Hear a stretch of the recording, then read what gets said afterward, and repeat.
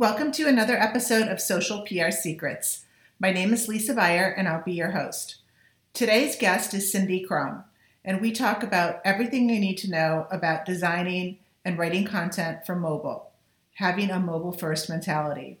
One of the biggest mistakes that we see happen is designers are designing on a desktop and they don't check and see what things look like and sound like and come across like when it comes to mobile. This is a valuable episode about optimizing for mobile.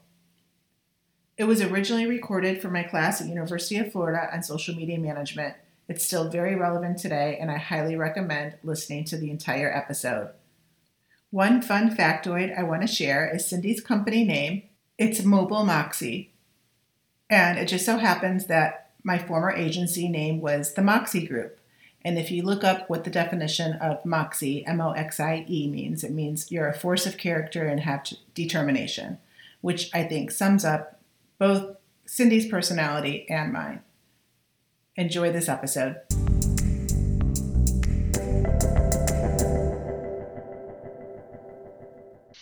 Okay, so we are back, and this week we're talking about mobile and how we can integrate and best use mobile with social media. And this week's guest, we have Cindy Crum, and I'm going to let Cindy tell us a little bit about herself. But hey, Cindy, thanks for joining us. Okay. Hi, Lisa. How are you? Good. So tell us a little bit about your background. Cindy and I know each other from speaking together on different conference panels. Cindy's specializes in mobile marketing and reaching the mobile user, whether it has to do with search and social. But Cindy, take it away. Tell us about your book and anything that I might have left out. Sure. So I'm the CEO of a company called Mobile Moxie, based in beautiful and snowy Denver, Colorado today. And I did write a book called Mobile Marketing: Finding Your Customers No Matter Where They Are, and I'm one of the first people to really start talking about mobile SEO as a thing, like as a practice. So I'm guessing you guys covered SEO in a different section. Is that right, or no? Do they know SEO? They know what the word SEO means, hopefully. That was on the midterm. And then we did touch on how search influences social media. So definitely The background is there. Cool. And then I also talk about just mobile strategy at large and app strategy and stuff like that. Okay, good. So tell us, Cindy, in your perspective, the state of the state of mobile today and how that plays into social media. Where are we?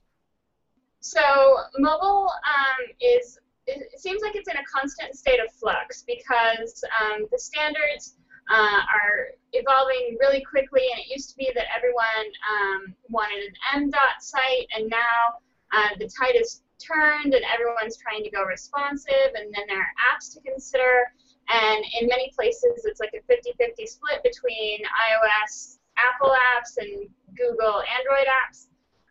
And so that's a lot of work to keep up to have a brand presence on iOS apps and Google Play apps and the web, and make it work across all different devices. And there's constantly new devices that are being added into the mix because, we've had smartphones for a while, but now they're really good. Remember BlackBerry? Like, I got into this when we were still all using BlackBerries to surf the web, at least every now and then. So before the iPhone, for sure.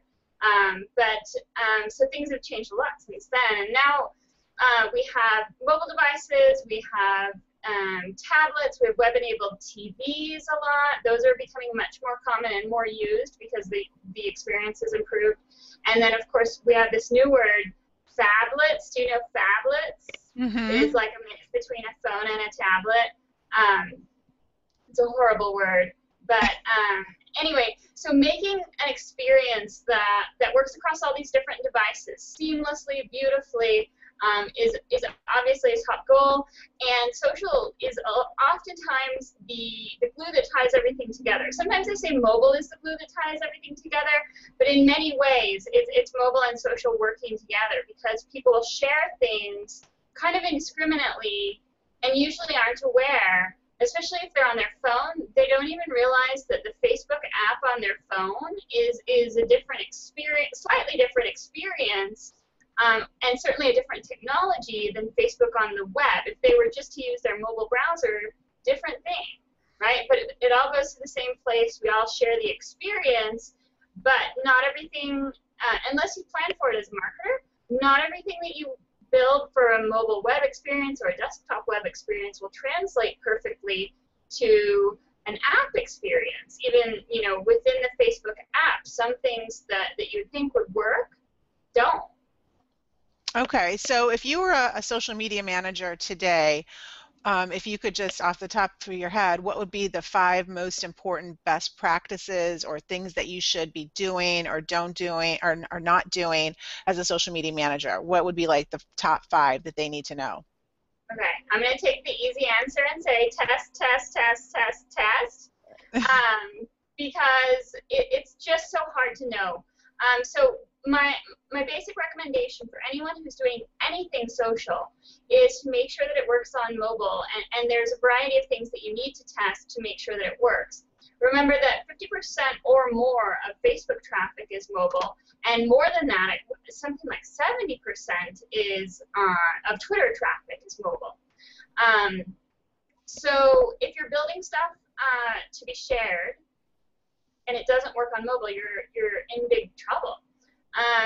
So the testing regimen that I typically suggest is to test it on web, mobile and desktop, and tablet, and then test it in the iOS app, mobile, tablet, and then actually if you're on a Windows device, now they have Windows apps that don't behave like regular software. It's crazy.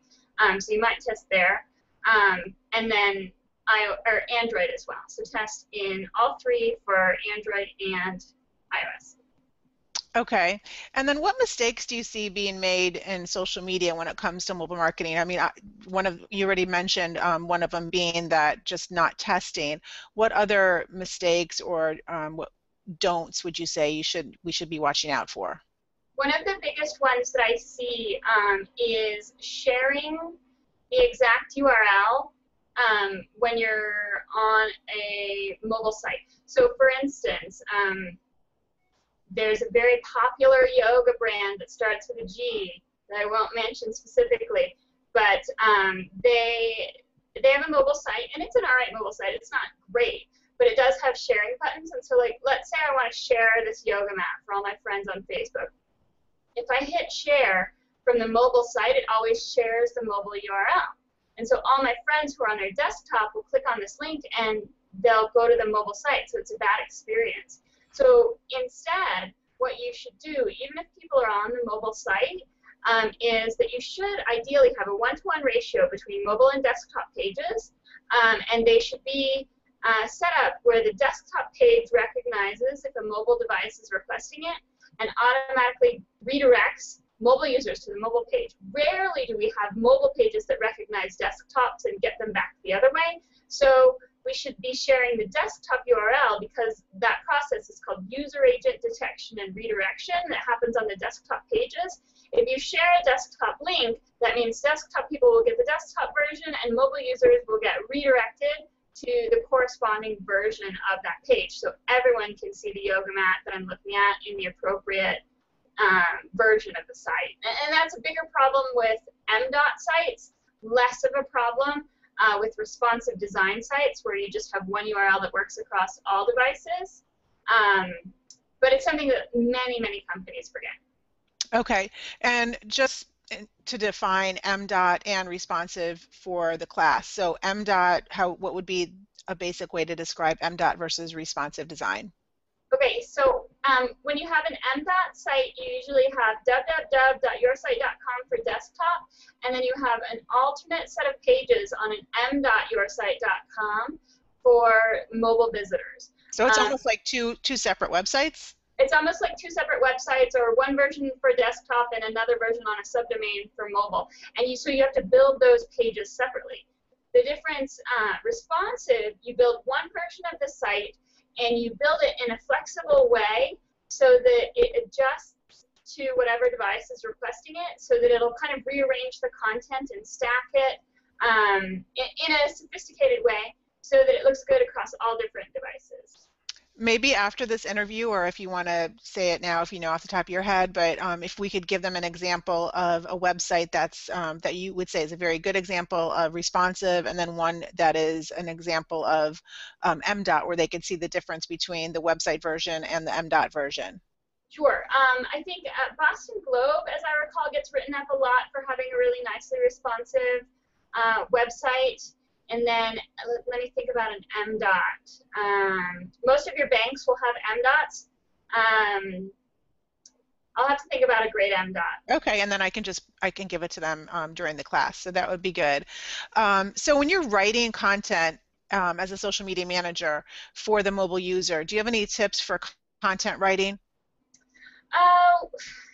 People are very fickle. It seems like obviously a lot of the same things that you say for a desktop social experience ring true on mobile. So people like lists, catchy titles, stuff like that.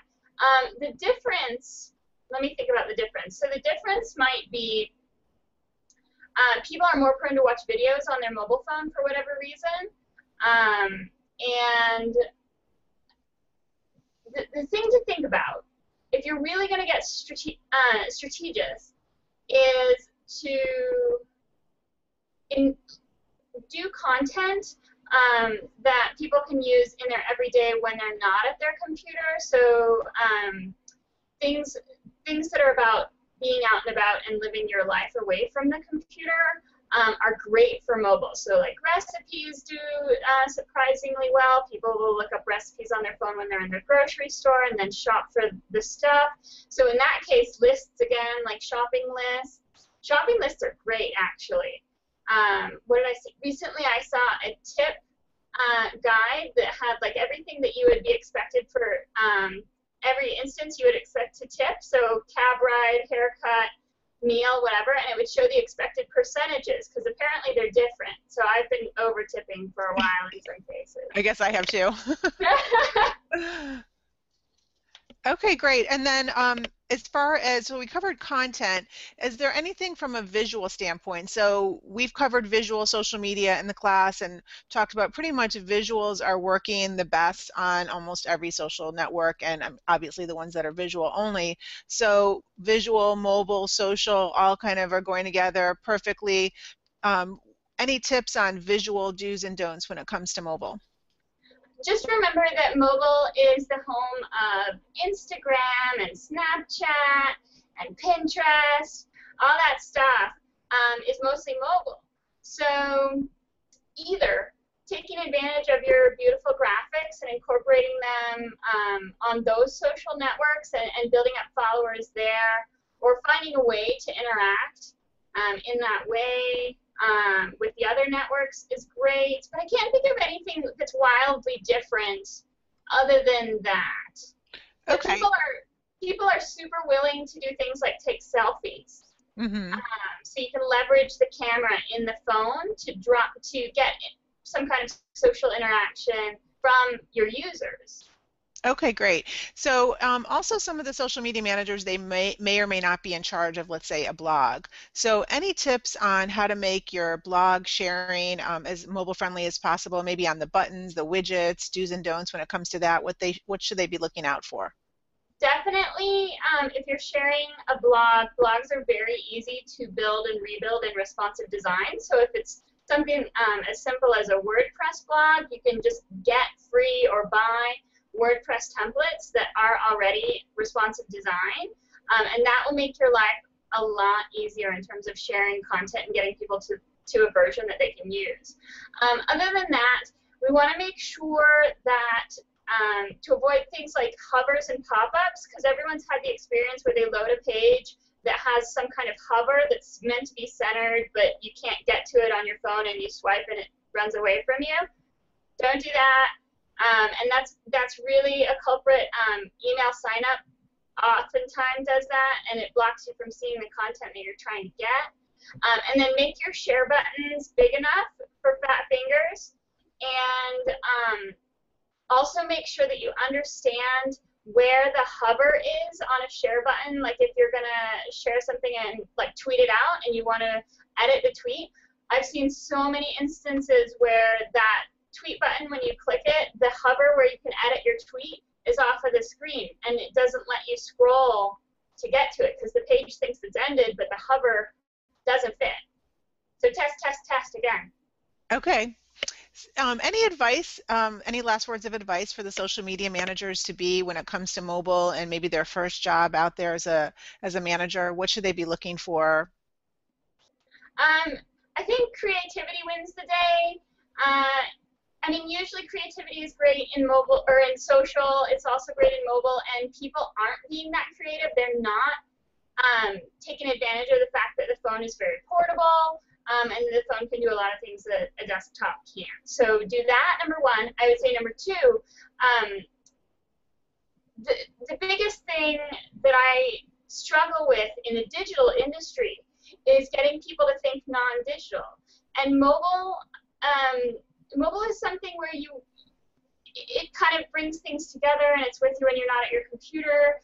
And so don't forget about print and TV and radio, because people can take those calls to action from the TV, from print, from radio, because they always have their phone with them. So you can engage people and even suggest social things from radio, which is super cheap, right? And say, post your selfie on our Facebook page or whatever. And that doesn't take instructions. It doesn't take anything visual. And TV too. Like, people are 90% of the time within 2 feet of their phone. So use it. Okay, perfect. And then the other thing is we're going to go ahead and share one of your presentations from the Zenith conference earlier this year that's going to be off of SlideShare. And just in case if the students have any questions or anything, where can they follow you? What's the best place for them to follow you on social? I'm all over Facebook, man. I can't handle Facebook and Twitter and everything else at the same time. I do a little bit of Twitter and a lot of Facebook. So Okay. Friend me on Facebook. I am pretty indiscriminate, and if you look nice, you'll be my friend. Okay, perfect. And then we'll also share the information about your book in case they want to follow up even more. Yep, and people can email me too. That's fine. You can share my email address. Okay, well, thank you, Cindy, so much. I really appreciate it. And on behalf of the class, we appreciate it. Thank you.